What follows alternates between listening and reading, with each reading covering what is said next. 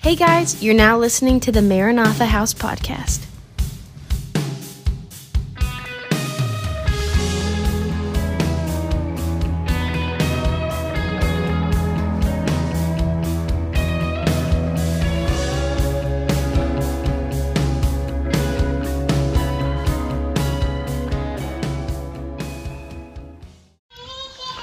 All right, guys, go ahead and open your Bibles to Exodus 7.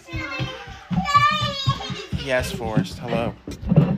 Hello, my baby. You want to sit with me for a few minutes? Okay, we can do that. All right, let's pray, and then we'll get started. You guys ready? My daddy's phone. Nope, not Daddy's phone. Don't touch it. My daddy's phone. This is Daddy's phone. If you take it to Mommy and she lets you unlock it and play with it, you can go play with it. Is that what you want? Okay. He wants to eat it. It's fine. All right, so, Abba, we come before you in the name of Jesus, and we just thank you for today. Lord, we thank you again for your word. We thank you for Exodus and learning so much more about it. I pray that people have learned new things. I pray that they've been challenged. I pray that they are more interested in the Bible. I definitely am. And even just reading ahead yesterday in my quiet time, my devotional time for you, I was thinking about a lot of things and asking you a lot of questions. And I just love this book, man. I really do. And so I pray that, again, that we would learn something new today, that we would be led by your Spirit. And we give you all the honor and glory and praise in Jesus' holy name. Amen. All right. So, again, if you see something, say something. I'd rather follow your hunger than follow my notes, although I like my notes. So let's get into it. Intro, again, why are we looking at Exodus? Why have we been looking at it for the past month and a half? Because it's important. It's important because it is the event where Yahweh personally reveals his name, his covenant, and his character to Israel in order to set them apart as a sign and a wonder to all nations. We've already seen Yahweh reveal his name. Pretty soon we'll see him reveal his covenant, and then at the end he'll reveal his character, and I'm excited. We can see that Exodus is the one story that is the most referenced in the biblical narrative. It is the backbone and basis for how Yahweh saves, making it a type and shadow for the birth, the ministry, and the return of Jesus. Right? We're starting to see some of those similarities play out. It's been really cool. And finally, if we don't take the time to re-examine Exodus from time to time and dive into the deeper things that we think are weird, we will miss the themes that Yahweh put in place to give us greater context for his character and his story. So again, as we get into this today, if you see something weird that you want to point it out. Let's talk about it. Because we had a guest pastor who was on a sabbatical come in last week and hadn't heard, I don't even think, a quarter of the things that we talked about last week, right? Like, a lot of the stuff that we're looking at, the weird stuff, isn't talked about on a typical Sunday morning. And I think that is a detriment to our walk as Christians, because it doesn't allow us to comprehend God in the way that he would like us to. Does that make sense? And so, I know that my teaching style is different, my preaching style is different. I'm hoping that you guys are getting something out of it, because there's so much stuff here, man. There's so much, and I wish I could get into everything. But we'd be here all day, so we just won't do that. Today we're going to be looking at Exodus 7, verses 14 through chapter 8, verse 19. It's going to be the first 3 plagues, all right? Now, before we do that, we need to go over some things, because Yahweh is such an artist, right? I mean, how many of you guys in here, I know almost all the ladies, I can look at you guys and go, well, I know that you guys do some sort of form of artwork. Like, I've seen you guys do it. It's all over your houses. Erica's over there doing it right now. Like, I'm not that creative when it comes to some of these things, although I'm realizing that I am more creative in recent months because of how much construction that I'm doing and how much creativity goes into that. So I'm learning to appreciate creativity a lot more. So I'm going to give you a bunch of background on the plagues before we get into them, in hopes that you'll go, man, God really is way more creative and poetic than I thought. Is that cool? We go over some basics? All right, let's go over some basics. First is that, what are the plagues? You may be wondering, what are the plagues? Because you've read through them a bunch, you've heard the stories, you've watched The Prince of Egypt I don't know how many times because we're that generation, and man, does that movie slap. It's such a good movie. Woo! Whitney Houston and Mariah Carey just... Was that a multiple movie? The Prince of Egypt? No, it wasn't. It was a Disney No. movie.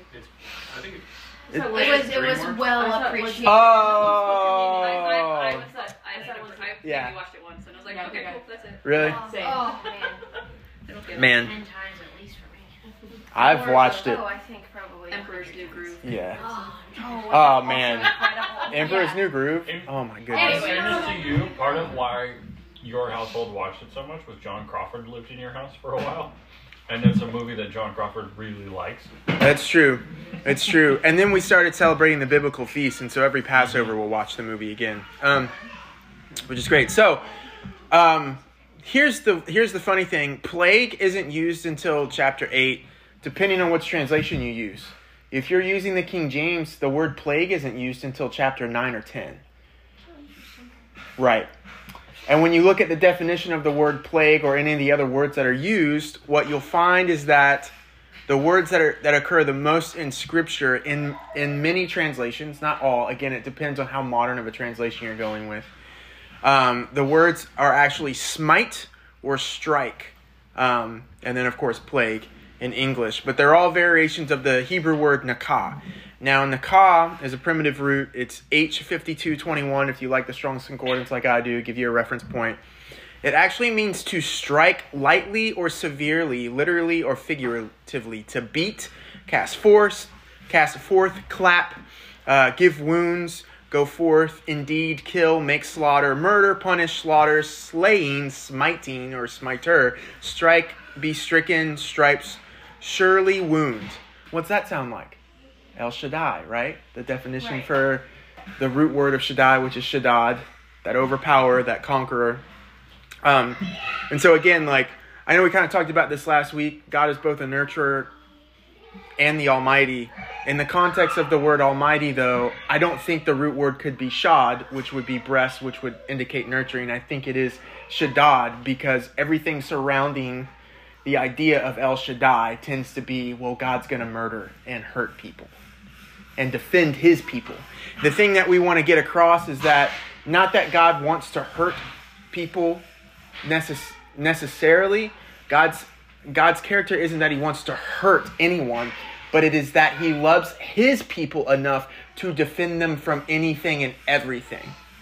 All right? I wonder if that... Sorry to interrupt. Yeah, no, it's okay.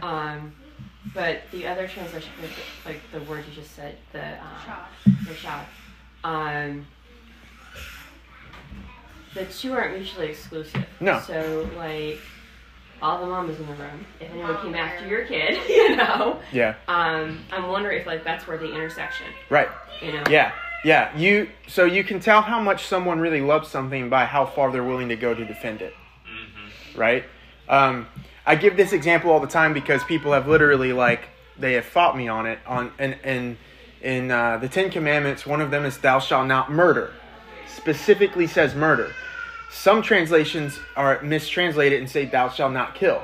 The commandment is not thou shalt not kill.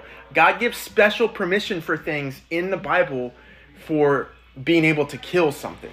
And one of them is specifically if someone breaks into your home in the middle of the night and you kill them, you get off scot-free. There's no punishment for that. Right? And so when you're talking to people who want to say, well, the commandment is thou shalt not kill, we shouldn't be killing anybody or anything ever, it's a complete mistranslation or misunderstanding of God's word, because if I truly love my family, and the Bible says that as a father, as the head of the household, as a man of God, if I don't take care of my family, I'm worse than a non-believer. And that word non-believer there isn't just like, oh, they don't believe in God. It means a Gentile who worships other gods, who does all this profanity. I'm worse than that if I don't take care of my family.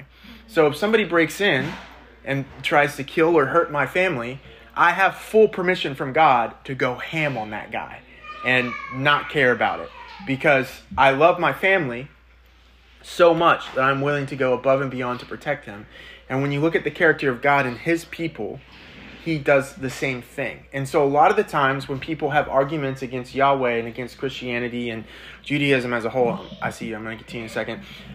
One of their arguments is that how can a loving God do all this crazy stuff to all these other people groups? And it's like, well, God literally gives all of them a chance to turn to him and become his people. But because they refuse, his covenant isn't with them.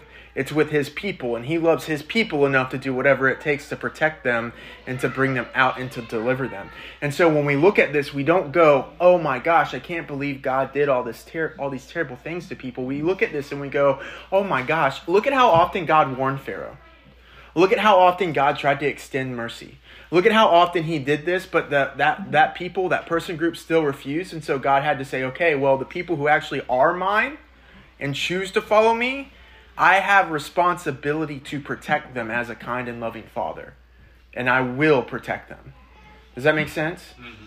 And so, like you're saying, it is both. But we can't, so I'll say this. If we're going to overemphasize one point, I think we need to overemphasize the point that becomes more and more clear with Scripture in context to like what the word is. And so, as much as Shaddad is like that nourishing, and he's nourishing to us, or Shad is nourishing to us, the Shaddad, which is that overpowering, like, I'm going to take charge here, I am the Almighty, becomes more prevalent as the story progresses because of how much adversity is about to come Israel's way. Does that make sense?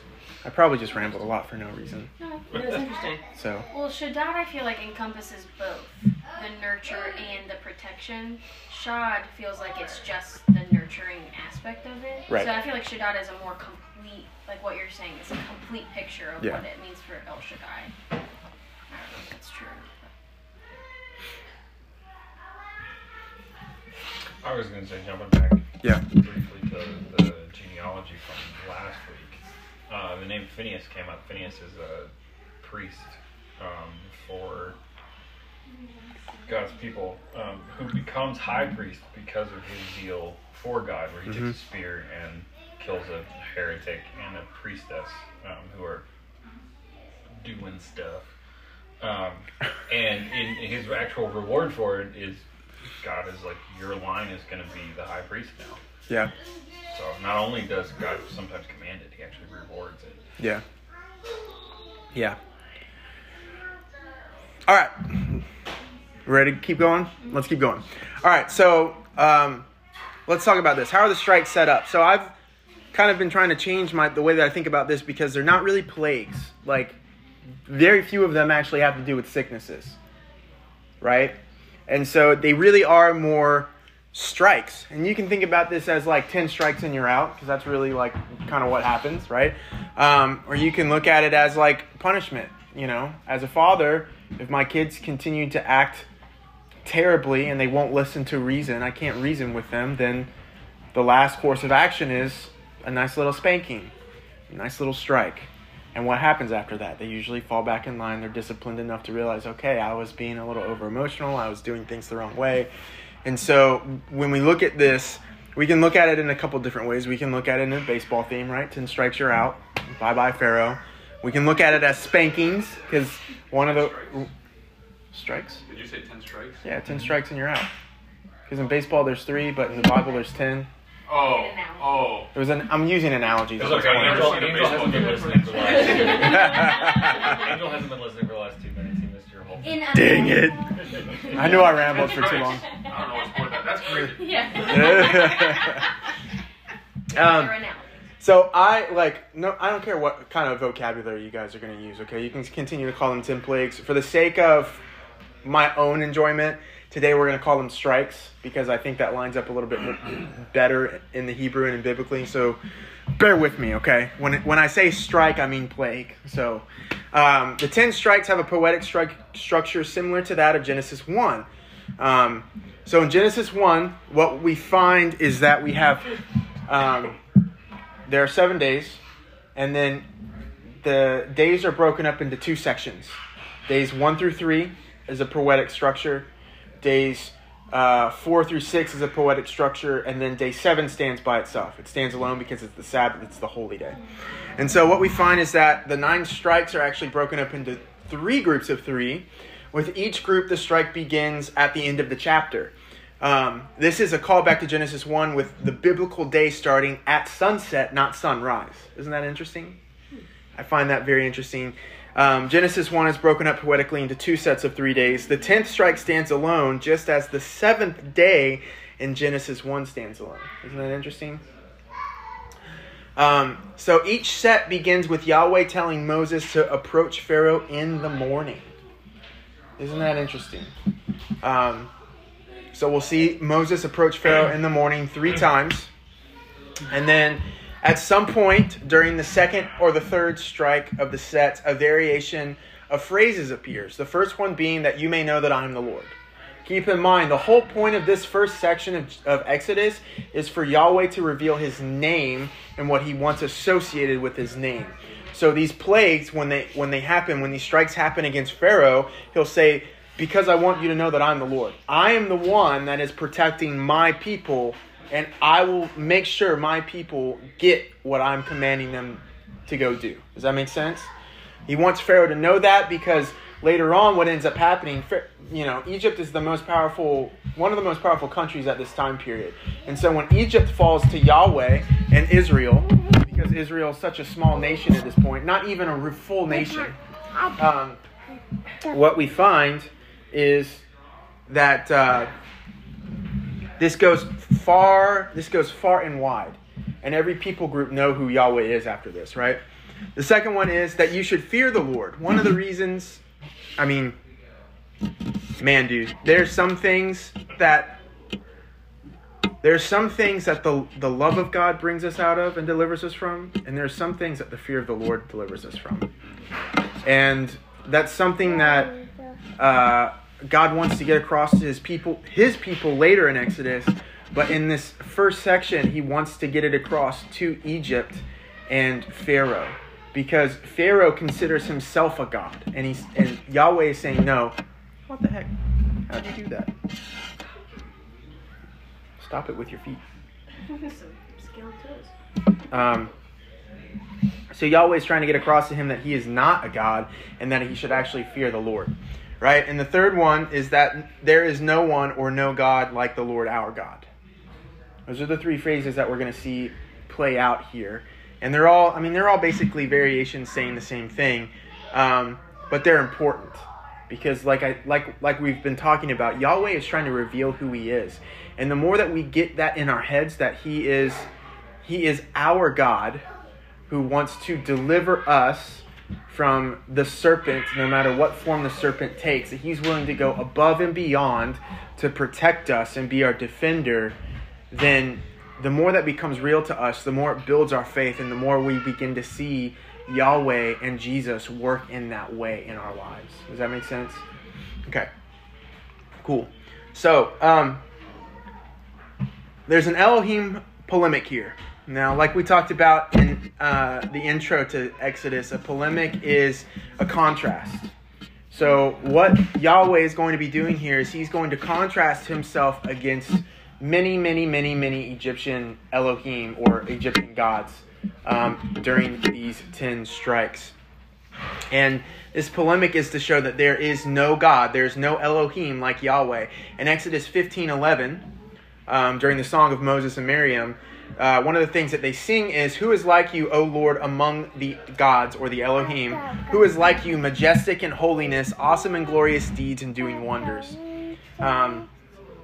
This is important for how we see, stop that, a lot of the rest of the Bible play out, because the Hebrews did believe that there were other gods. They were monotheistic themselves because they believed in the one true God, but that didn't stop them from knowing that other people groups had other mythologies and other pantheons. And the point here is to show that Yahweh is stronger than all of them. The entire pantheon could come against them and Yahweh would still snap his fingers and they would be over and done with. Right? Like, he is the creator of all the other gods. He's the creator of all the other Elohim, and there's no one like him. Did they... Yes. Did the ancient Israelites believe that there were no gods other than God, or did they believe there were no gods more powerful? That there are no gods more powerful. So the word Elohim is more of a characteristic. It relates more to there being a spiritual being. And so in the English we translate it as God. It's a really poor translation because obviously none of them are actually God. But for the sake of English vocabulary, like they believed in lowercase gods that were other Elohim, that were spiritual beings that, for all intents and purposes, took credit for a lot of the things that God would do, that Yahweh would do. We see in both Psalm 82 and Psalm 89 that God is speaking to this divine council of other Elohim, of other spiritual beings, and he's actually judging them because their whole purpose was to be Elohim over territories and point the people back to Yahweh, and they refuse to do that, so they get judged for that. Later on in Hebrews it says, don't you know that you're going to judge the angels? And well, those are the angels that we're supposed to be judging later on when we get into eternity. There's a whole mess of theology around it. I'm going to sprinkle a little bit there to wet whistles if you guys want to talk about it later, but there's a lot that goes into it, and it gets a little... Once you see it, you can't unsee it, and there's just so much information that goes into it, and I would just get... Carried away. I said you'll get carried away. 100%. So, all right, so get this. Here's a little picture of how this is going to be set up in the 10 plagues and this Elohim polemic. So, in the first plague, there are 3 gods that Yahweh attacks here. It's so cool. Sorry. Yeah, it's really... I didn't know this. Yeah. This is so cool. Yeah, I mean, I can't take credit for making this, but when I found it and I was like, this lines up with everything I've studied, I was like, well, I'm just going to snag it. The concept of him being like, I'm the baddest of them all. Yeah. It's super interesting. So we'll see this kind of play out, and we'll talk about those gods a little bit. I'm not going to talk about them a lot today because I'm trying to intro the plagues and do the first 3 for you guys, but Angel and whoever does the rest of them we'll probably talk about them a little bit more. What's interesting is that the first 2 plagues we're going to see, the magicians are actually able to duplicate. And then by the 3rd one, they're like, nah, we give up. They can't do it. Our gods aren't powerful enough to do this, which is really interesting. And then in the 3rd one, what we actually see is that it's attributed to the finger of God. Remember last week when we read about Jesus delivering people from demons by the finger of God, touching them? Isn't that interesting? So again, that whole aspect of God's power being delivered by his mighty hand, his fingers connected to his hand, begins to show up. By the 4th plague, God begins to make a separation between the Israelites and the Egyptians. And so these first 3 plagues affect everybody, and then the last 7 don't touch the Egyptians at all, which is fascinating. The Egyptians? I mean, the Israelites. Okay, it doesn't touch the Israelites at all.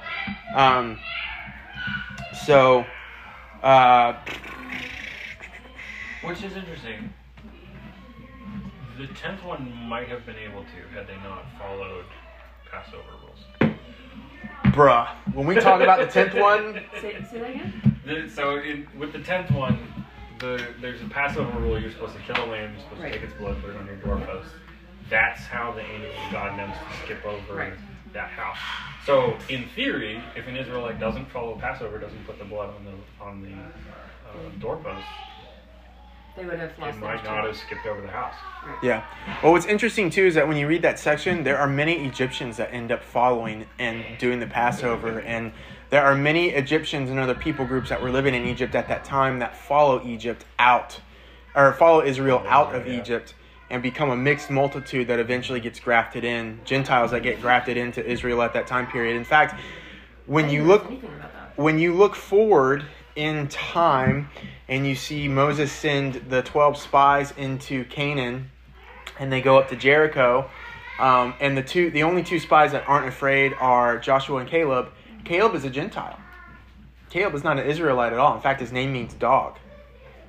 So, which is fascinating because later on in the Gospels, there's this lady whose daughter is possessed by a demon, and she goes to Jesus and she's like, please deliver my daughter from this demon. And Jesus goes, healing is the children's bread. You don't get any. Yes, and she goes, dogs eat the scraps from the table. yes, but even the dogs eat from the scraps of the table. And it's fascinating because Caleb, the dog, actually gets a portion of Israel, whereas the other Gentiles don't. And Caleb's one of the only people that Fascinating. actually lives to see the promised land. Yes, it's fascinating. So, anyway, as a Gentile, stuff like that just makes my heart swoon because I'm like, he really does care, and he cared the whole time, but we missed it, and it's just anyway. So there are a lot of little things that we'll begin to see play out here.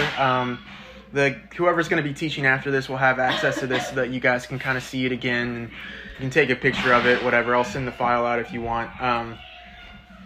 So a lot of little, just interesting notes on the side. As you can see here, there are many, many, many gods. There's only 3 that attack a specific god. And the rest of them, because of how the Egyptian pantheon all the gods and goddesses kind of have an overlap, Yahweh is actually just ripping all of them a new one as he performs each strike. It's amazing. And what you're going to see here within the first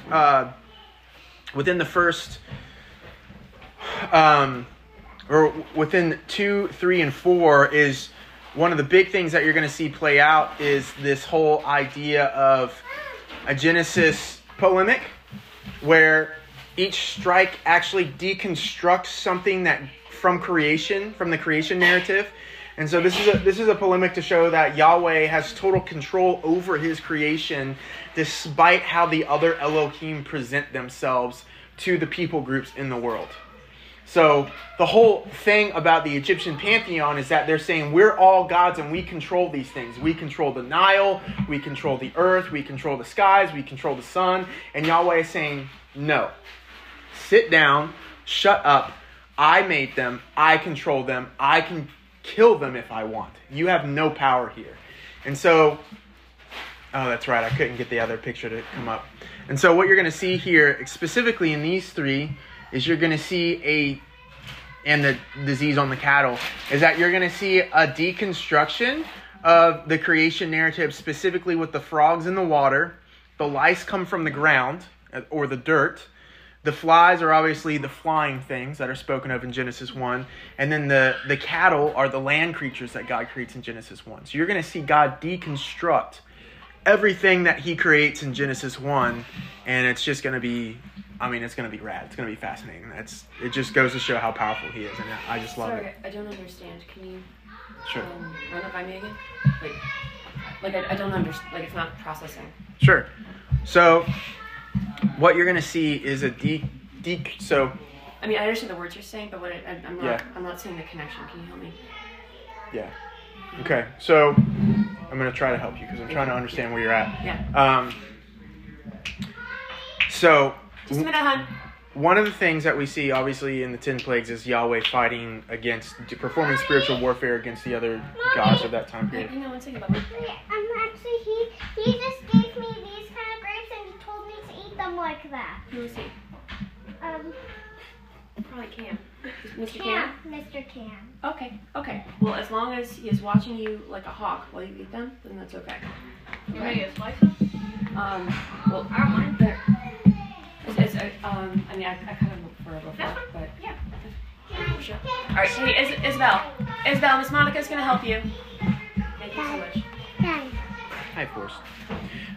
So one of the things that the Egyptian gods take responsibility for is curating the earth, being in control of the different elements and things that are going on at that time period. So one of the things that Yahweh is going to do here is he doesn't just perform spiritual warfare against them. He actually, each part of his spiritual warfare isn't just an attack on them, it's also a decreation narrative as opposed to his creation narrative of Genesis 1. And that's the part that I'm struggling with. Yeah, so yeah. Is it like in reverse order or it comes backward? It's not in the exact reverse order because it's not like he starts from a Sabbath rest and then goes backwards. But what you see happen is that you don't see it in the English because English just sucks as a language at times. But in the Hebrew, what you see is the same wordplay that happens in Genesis oftentimes. And so, for instance, this is going to be easier to explain when we actually get into the plagues. Can we Okay, get, yep. Can we get in? Okay. You can ask me more questions when we get into it, because if I start now, then it's going to... I don't mean to sidetrack. No. It's a great question. And I want you guys to get it because I want you guys to see how powerful Yahweh is. And so... Hold on to it and bring it back. Yeah, hold on to it. We'll bring it back. Let's start reading. So, who wants to read the first plague for me? We'll do Exodus 7:14 through 25. Who wants to start? I'll do it. Do it! Then the Lord said to Moses, Pharaoh's heart is hardened. He refuses to let the people go. Go to Pharaoh in the morning as he is going out to the water. Stand on the bank of the Nile to meet him. Take in your hand the staff that turned into a serpent, and you shall say to him, The Lord, the God of the Hebrews, sent me to you, saying, Let my people go, that they may serve me in the wilderness. But so far you have not obeyed. Thus says the Lord, By this you shall know that I am the Lord. Behold, with the staff that is in my hand, I will strike the water that is in the Nile, and it shall turn to blood. The fish in the Nile shall die, and the Nile will stink, and the Egyptians will grow weary of drinking water from the Nile. And the Lord said to Moses, Say to Aaron, Take your staff and stretch out your hand over the waters of Egypt, over their rivers, their canals, and their ponds, and all of their pools of water, so that they may become blood. And there shall be blood throughout all of the land of Egypt, even in vessels of wood and in the vessels of stone. Moses and Aaron did as the Lord commanded in the sight of Pharaoh and in the sight of Pharaoh and in the sight of his servants. He lifted up the staff and struck the water in the Nile, and all of the water in the Nile turned to blood, and the fish in the Nile died, and the Nile stank so that the Egyptians could not drink water from the Nile. There was blood throughout all of the land of Egypt, but the magicians of Egypt did the same by their secret arts. So Pharaoh's heart remained hardened, and he would not listen to them, as the Lord had said. Pharaoh turned and went into his house, and he did not take even this to heart. And all the Egyptians dug along the Nile for water to drink, for they could not drink the water of the Nile. 7 full days passed after the Lord struck the Nile. All right. So, what'd you guys notice besides the word harden, unless you really want to say the word harden? 7 again. All right. Yeah. 7 days. What's that remind you of? Creation, right? 7 days. I said it first. All right. So before we get into the polemics that happen here, let's talk about this word harden here, because this is the first time that this particular word harden happens in Exodus, and this word is different for several different reasons, and it's very important because whereas the other words just meant to strengthen yourself to become more fierce, it had to do with Pharaoh hardening his own heart versus God hardening it. This is where things get really tricky, because this word means to become heavy or burdensome, kabed. And it's rooted in the word, it has the same root word as the word glory in the Old Testament, which is chabad, which also means to be heavy. And so when we talk about, in charismatic circles, when you talk about the Shekinah glory and God's glory entering a room, and people are like, I feel as light as a feather, it's probably not God's glory. When God's glory enters into a room, it gets so hot and heavy in a room that you can't help but drop to your knees, biblically speaking. Where's James? Leave that alone, please. Leave it. Get out of here. No, stop it. Here, take Daddy's phone. Get a little stinker. Here you go. Look. So, going back to this word kabed, this is important because according to Egyptian mythology, if the heart was found to be heavier than a feather, it was fed to Amut, the devourer, and the soul was cast into darkness.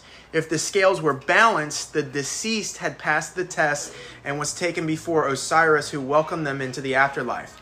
Pharaoh's heart isn't just strong or tough anymore. It is now becoming heavy, which is a sign of evil doing. And he knew that? Do you think he was aware that his heart was becoming hardened in him? The reason we know most of this stuff is it's all in like paintings. So like traditionally Anubis balances the scales, and the feather is a representation of like truth and justice. And it's Osiris that actually takes the heart and puts it on the scale. And Osiris is, I think the pharaoh is supposed to be like either Osiris' son or a representation of Osiris or something along those lines. So my guess would be, he would know. Yeah, Although, like he was willingly yeah. making poor choices and hardening his heart. Though it's specifically Moses writing it, that's like, his heart's getting heavier. Yeah. It's I like Cam's answer. It's better than mine. My answer is I don't know. Because the Bible doesn't explicitly say, and I don't know enough about Egyptian mythology other than what the Bible kind of hints at. Yeah. To really, I don't even know why I'm going to be honest, to really care. I really don't care about Egyptian mythology. I think it's It's I was just weird, but it's noticing interesting. things. yeah. Like if he was very aware of this mythology, Yeah. he would know he's kind of heading in the wrong direction. Well, Moses definitely does because he was raised in Pharaoh's house. So he knew all about the Egyptian pantheon. He knew all about Egyptian mythology. And Pharaoh does too because he thinks he's a god himself, right? So so whether or not Pharaoh knew that's where his heart was going is another thing entirely, because I don't know about you guys, but oftentimes when I'm deep in sin, I'm blinded by it. Yeah. I need someone to come tell me. And even then, if I'm blinded enough, I don't listen. But even in this, I find it a little bit different because having a heavy heart has nothing to do with willpower, but more to do with justice. In their eyes at this point, it has more to do with being a just person. Yeah.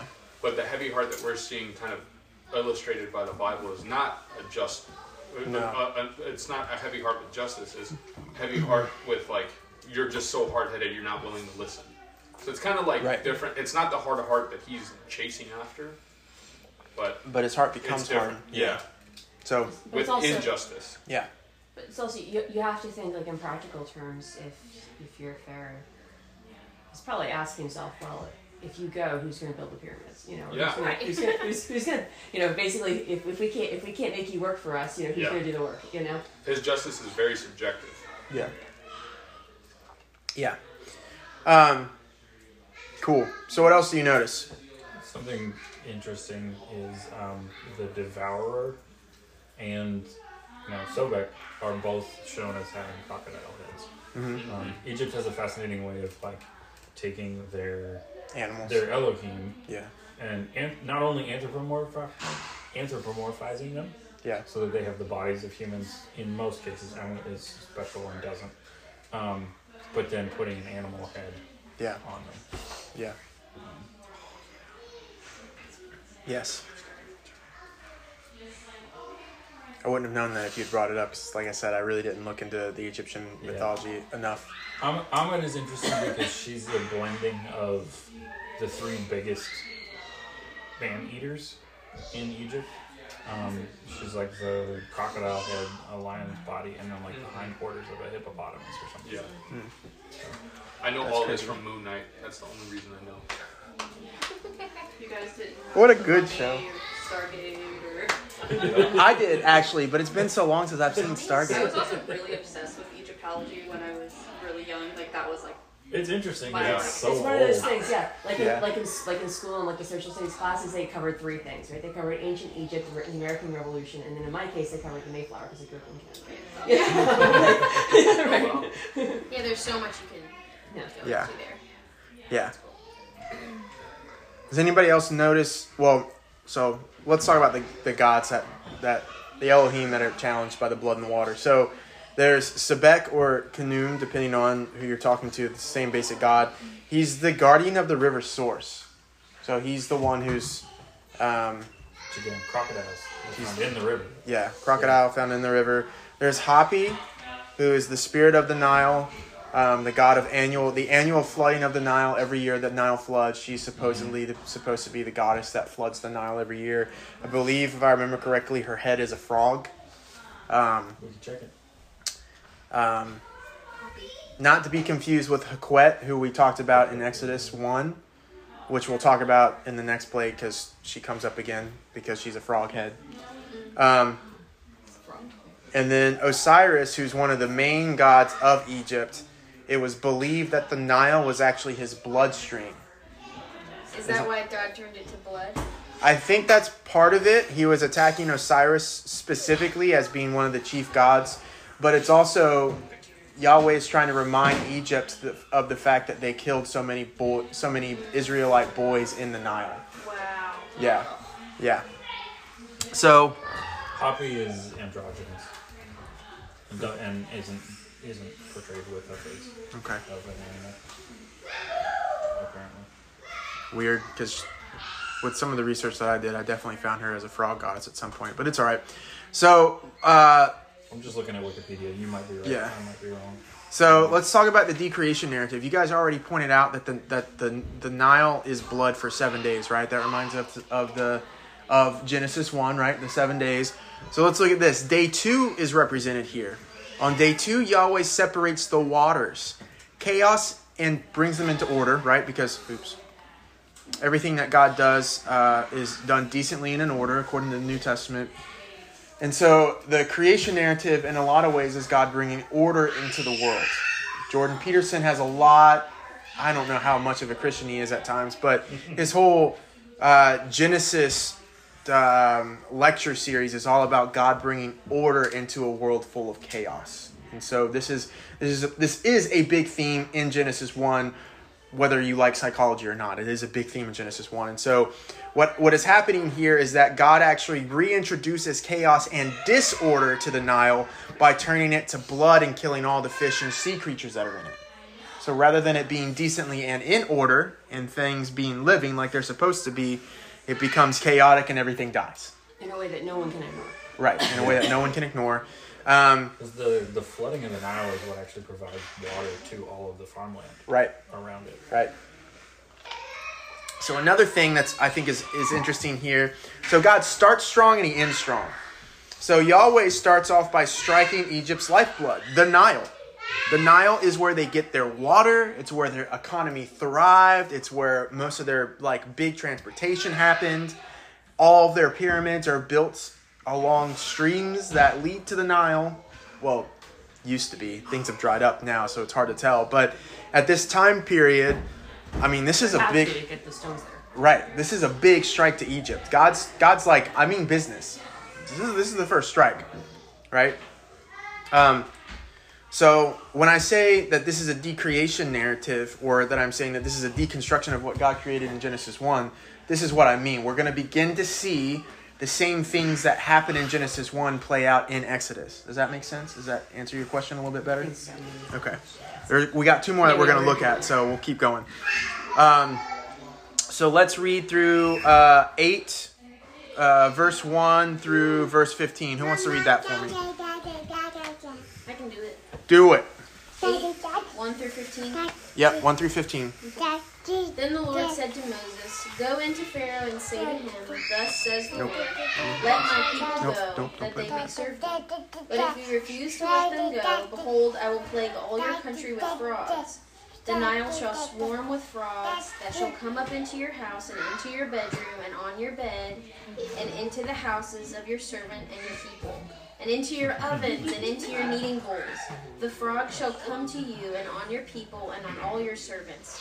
And the Lord said to Moses, "Say to Aaron, stretch out your hand with your staff over the rivers, over the canals, over the pools, and let frogs come up on the land out of Egypt." So Aaron stretched out his hand over the waters of Egypt, and the frogs came up and covered the land of Egypt.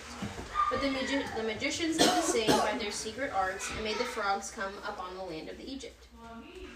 Then Pharaoh called Moses and Aaron and said, "Plead with the Lord to take the frogs from me and my people, and I will let the people go to sacrifice to the Lord."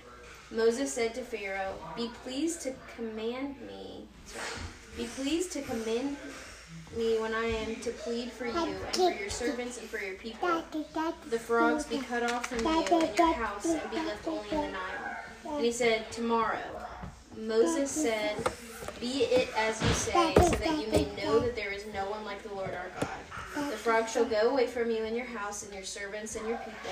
They shall only be left in the Nile. So Moses and Aaron went out from Pharaoh, and Moses cried to the Lord about the frogs, as he agreed with Pharaoh. And the Lord did according to the word of Moses. The frog died out in the houses, in the courtyards, and the fields. And they gathered them in heaps, and the land stank. But when Pharaoh saw that there was a respite, he hardened his heart and would not listen to them as the Lord had said. He a fool. Yeah. Honest to goodness. That would be my As worst soon as nightmare. you said frogs everywhere in your bed, In your bread bowls. Go and serve the Lord. That's crazy. Yeah. Also, sorry. Yeah, go for it. Just reading it, I realized that these magicians are doing the same thing that was already done. I don't know, like, what was the value in that, in trying, like, because I'm thinking, Oh, he's we like, can do it okay, too. right, Yeah. but wouldn't it have been more of a proof that the Lord's not so powerful for them to undo what he was doing as opposed to just do more of what he did? And if they Weren't turned they the just Nile trying to red. discredit? Weren't they just trying to discredit I think, Aaron? yeah, it's So like, it's just well, like, you know. well, if you can do it, we can do it. Like, our God is as strong as your God. Maybe But I so, get what you're but saying, like, it would have been stronger to be stop. like, yeah, make it stop. Because especially with the Nile, now I'd never noticed this before, but with the Nile being blood for 7 days, y'all so powerful you can turn water to blood. Okay, how about you so powerful that you can make this back water again, or make this turn back into water again? That seems like a better proof that the Lord's not so mighty. And also, you think about how long a human can last without water. It's what, 5 days? If you're I thought it was 3. lucky. Maybe If you're I'm lucky, I think. 3 to 5. But they were digging around the Nile to try Yeah. to find other wells. Yeah. That's true. But that's, I don't know. Well, undo it then. That's so powerful. Anyway. Yeah. Great points. I mean, but that just goes to show how foolish they were and how blinded they were by their own pride, I think. Because honestly, they didn't care about their own people. They cared about keeping the Israelites. That's their motive right now. Well, yeah, because someone's got a slave. Someone's got to be a slave. So, Two smaller things that popped out at me. One is Moses is telling Aaron to do this. mhm. Now it's not Moses doing it with his stick. It's he's passing it off, and Yeah. just like he did the second half of all the water. Yeah. The other one is it still stinks. Yeah. Water stank. Yeah, the water still stinks. Well, I mean, think about it. It's not like they cleaned up all the dead fish in it. The fish are probably still floating around. Well, I mean, the frogs now are on the land. I'll just be thirsty. Well, yeah, because they come out of the water, right? The stinky water. Yeah. Yeah. Sorry, what was that first point that you said? Because Aaron. Yes. So this is the Lord confirming that Aaron is like a prophet speaking to Pharaoh and doing these signs, and Moses is like God standing behind him in judgment. And so eventually what we're going to see is Aaron is going to phase out of the narrative, and Moses is going to phase back in as the plagues get more and more severe. Just as, God may send a prophet to try to correct us in the beginning, but the less we listen to the prophet, the more the prophet stops talking to us and the Lord begins talking to us, and the Lord's voice is going to be way more severe than that prophet typically. And then we'll have to face God's judgment too. So that's what's going to play out here within the next couple chapters. So before we get into the creation narrative here, which I'm sure you guys have probably started to spot a little bit, we'll look at the Elohim that are challenged here. There's Hapi and Hakwet. They're both frog goddesses. Hakwet specifically has a frog head. We looked at her in Exodus 1. And both of these Elohim aren't just frogs, but they're also related to fertility. So one of the reasons why God specifically points out that the frogs are going to be in your bedroom and in your bed. Well, where are babies made? Bedrooms, beds. Yep. Right. So It's basically, I'm going to prevent you from having more children. Is that not more, but for the time period, he's like, I'm gonna. You're no one will rolling around in bed squishing frogs. Yeah. no one's going to be This is conceived in this bad. time frame. Would not be in bed. How romantic. Resist the urge to say worse things right now. The interesting piece with Happy is that's the god or goddess that does the water from the Nile. Right. So it's the frogs coming from the Nile. Right. So you're looking at Hapi, the goddess who is a goddess of the Nile, right? And then Haquet, who is the frog goddess that breathes life into the clay creations that her husband creates on her potter's wheel. Right. And so this is a double whammy. God is saying, hey, the Nile, you threw my babies in it and they don't have life anymore.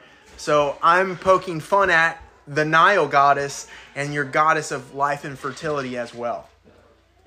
Isn't that interesting? Forrest needs to stop touching my stuff. All right, decreation narrative. What did you notice? Pretend that's not up there. Let me go back. Dang it. I got excited. I get excited. Sorry. All right. Thinking. Well, Adam and Eve, right? Or, sorry. A little bit. Not necessarily. Not necessarily what he's getting at. Because no procreation happens within those first 7 days that we know of. Sorry, what was the question again? She said Adam and Eve, and I said a little bit, but not really. Well, like making Adam and then making Eve out of Adam? I'm jumping the gun. I'm just trying to fill. That's fine. No. Can you repeat the question in context? Let's look at this story and go, how does this fit in? What reminds us of Genesis 1 here? What reminds us of Genesis 1 when we're looking at the frogs? The strike that is the frogs. Is there any aspect of, I'm asking more because I don't remember, of things coming out of the waters in Genesis? He makes things in the water. He makes things in the waters. Okay. And the reptiles. The chaos monster. Keep going. The waters of the deep. Yep, keep playing it. No, keep playing it out. You're on the right track. He's being the GM now going, okay. Yeah, it's like Yeah. Roll again. Come That's all on. I've got. Roll for perception. In terms of evolution, right, you had creatures come out of the water onto the land. Is that... You're getting there. Let's see what else you guys can figure out. Keep that thought. Keep that thought for a second. Hold on to it. Don't let it go. Hold on loosely, though. I was talking to her. Go ahead. What were you saying? I just started reading Genesis. Oh. Cheater, pumpkin eater. Is it cheating or is it efficiency? No, it's... Doing your homework. Everything with Yahweh is an open book test. If you fail, you get to try again. Just go back to... Just the part with let the water swarm with the swarms of living creatures? But that doesn't feel like a... Is that it? Well, let's look at it. Because again, like... There's not a lot that... I mean, there's a lot that happens in Genesis 1. Be fruitful and multiply and fill the waters in the seas. That's what he told the things that he made in the seas. All right, so let's look at this for a second. Day 5, Genesis 1, verses 20 through 23. It's what you just read, right? Okay, day 5. So let's look at this for a second. Yahweh chose to bring chaos to the 5th day by getting rid of how the animals were ordered by bringing forth an amphibian to plague the land. This is a form of disorder because the frogs are neither fish, sea creatures, or land animals. They represent disorder by being both, which is what the word amphibian means in Greek, living both in the water and on land. That's kind of interesting. Isn't that interesting? Because there's definitely like separation here. There's a clear separation between them. Yes. Yeah. Yeah. Sometimes we can get so focused on things that we miss the clear, simple answer. Sometimes it really is just the clear, simple answer. The first plague, there had a lot to it. The second plague, the second strike does not have a lot to it, and that's okay. We don't have to read into it more than what is actually there. Okay? And the reason why I said for you to hold on to it is because the frog is this, not necessarily the idea of evolution as a whole, but it is this type of animal that could be argued for evolution because it is neither living completely in the land, neither living completely or on the land, but neither living completely in the water either. It is both. And so it brings chaos to the order that God very clearly created in Genesis 1. Does that make sense? So they're part of the... Well, I just hate frogs. It They're part of the fall. It just kind of seems Don't like make this worse than it I know, is, I'm sorry, dude. I'm sorry. I'm causing more chaos. oops. They're a plague. All right, 16, verses 16 through 19. Then the Lord said to Moses, say to Aaron, stretch out your staff and strike the dust of the earth, so that it may become gnats in all the land of Egypt. And they did so. Aaron stretched out his hand with his staff and struck the dust of the earth, and there were gnats on man and beast. All the dust of the earth became gnats in all the land of Egypt. The magicians tried by their secret arts to produce gnats, but they could not, so there were gnats on man and beast. Then the magician said to Pharaoh, this is the finger of God. But Pharaoh's heart was hardened, and he would not listen to them, as the Lord had said. I do want to mention, I'm reading ESV. Yes. In the KJV, it says lice everywhere. It says gnats. Yep. Yes. Yeah, I'm CV and mine says lice too. Yeah. Makes my head itch thinking about it. Yeah. So this is so as much as I like the ESV, every English translation has something wrong with it. I'm going to be honest with you. So this is one of the things that's wrong with the ESV is that specifically for us in America, when we think of gnats, we think of these little flies that are tinier than a regular fly that come at us in swarms in the summertime. Oh my goodness, tell me about it, dude. It's so bad. Good source of protein, though. You said they get in your mouth? Yeah. Yeah. Get in your mouth? Well, they get it everywhere. It's because they come in big swarms. Yeah. They get in my eyes I've sometimes. just never experienced them getting into. You don't go outside enough. It's okay. Yeah. They'll crawl into anything. I said you don't go outside enough in the summer. It's okay. At least not in the country. So I got to fish them out. Yeah. So over water and in the country, Ariel, where I grew up, gnats get everywhere. Everywhere. I know. I've seen them. I just avoid the swarms. Sometimes when you're in the country and in the water, you cannot. Okay. You cannot.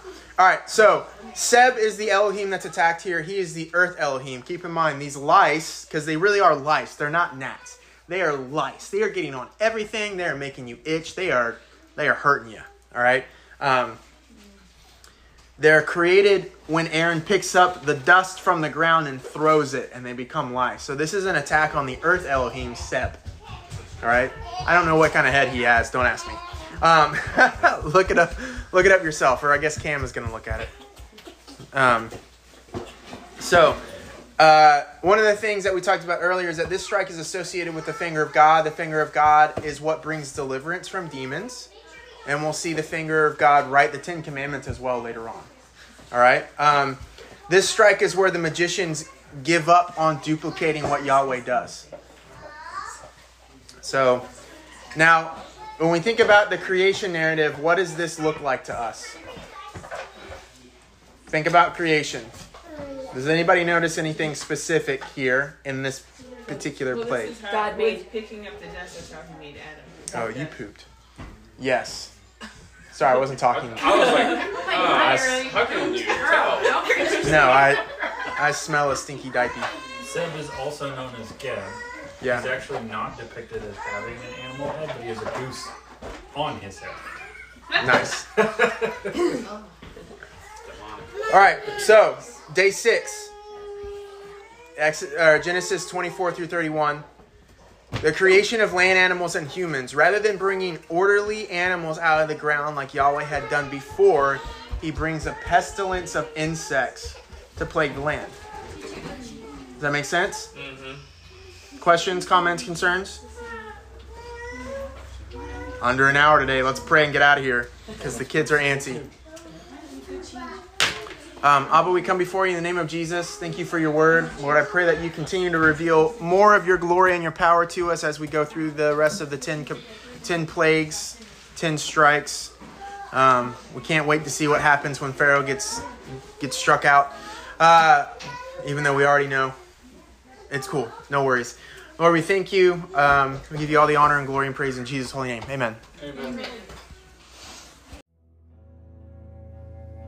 Thanks for listening, everybody. We hope today's podcast blessed you. And as always, Maranatha, come Lord Jesus.